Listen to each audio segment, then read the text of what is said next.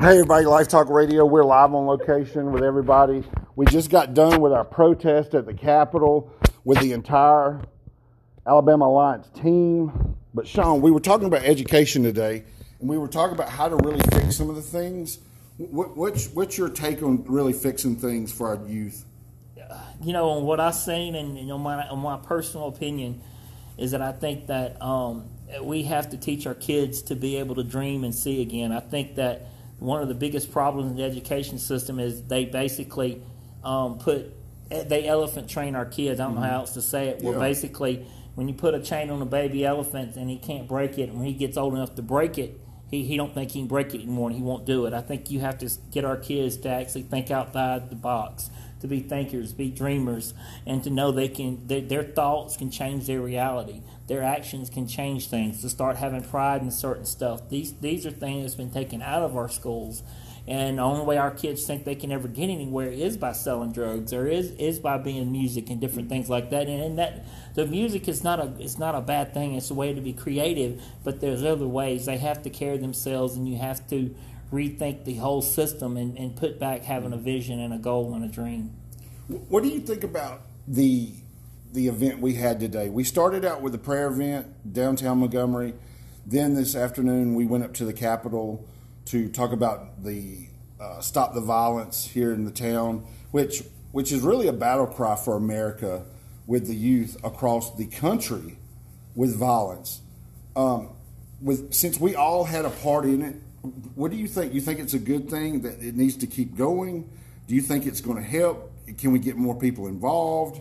I thoroughly enjoyed the prayer event. I thought that was a really, really, really good thing, and I think that needs to continue to grow and needs to be promoted more and let people know. And one of the guys said something today I thought was extremely correct, and it inspired me a little bit, and it reminded me of something. One of the speakers talked about it's time for a revival, and it's definitely time for a revival. It's time for a change, and it's time for people to get out in the streets, get out on the street corners, like Laura just said about getting in these spots where actually the murders occurred. That's exactly what needs to happen. That's what you have to do. You have to take it to the streets and do those things. And one of the speakers said something today that I've known before, but I knew it, but I hadn't really thought about what he said when he talks about, you know, Jesus didn't teach his disciples to preach. He didn't teach them to walk, talk, do anything. The only thing he taught them to do is pray. And I think that's really important, and it relates back to our school system. It relates back to stuff, the power of thought, the power of prayer, and what can really change things. And you know, that resonated with me, because you're right.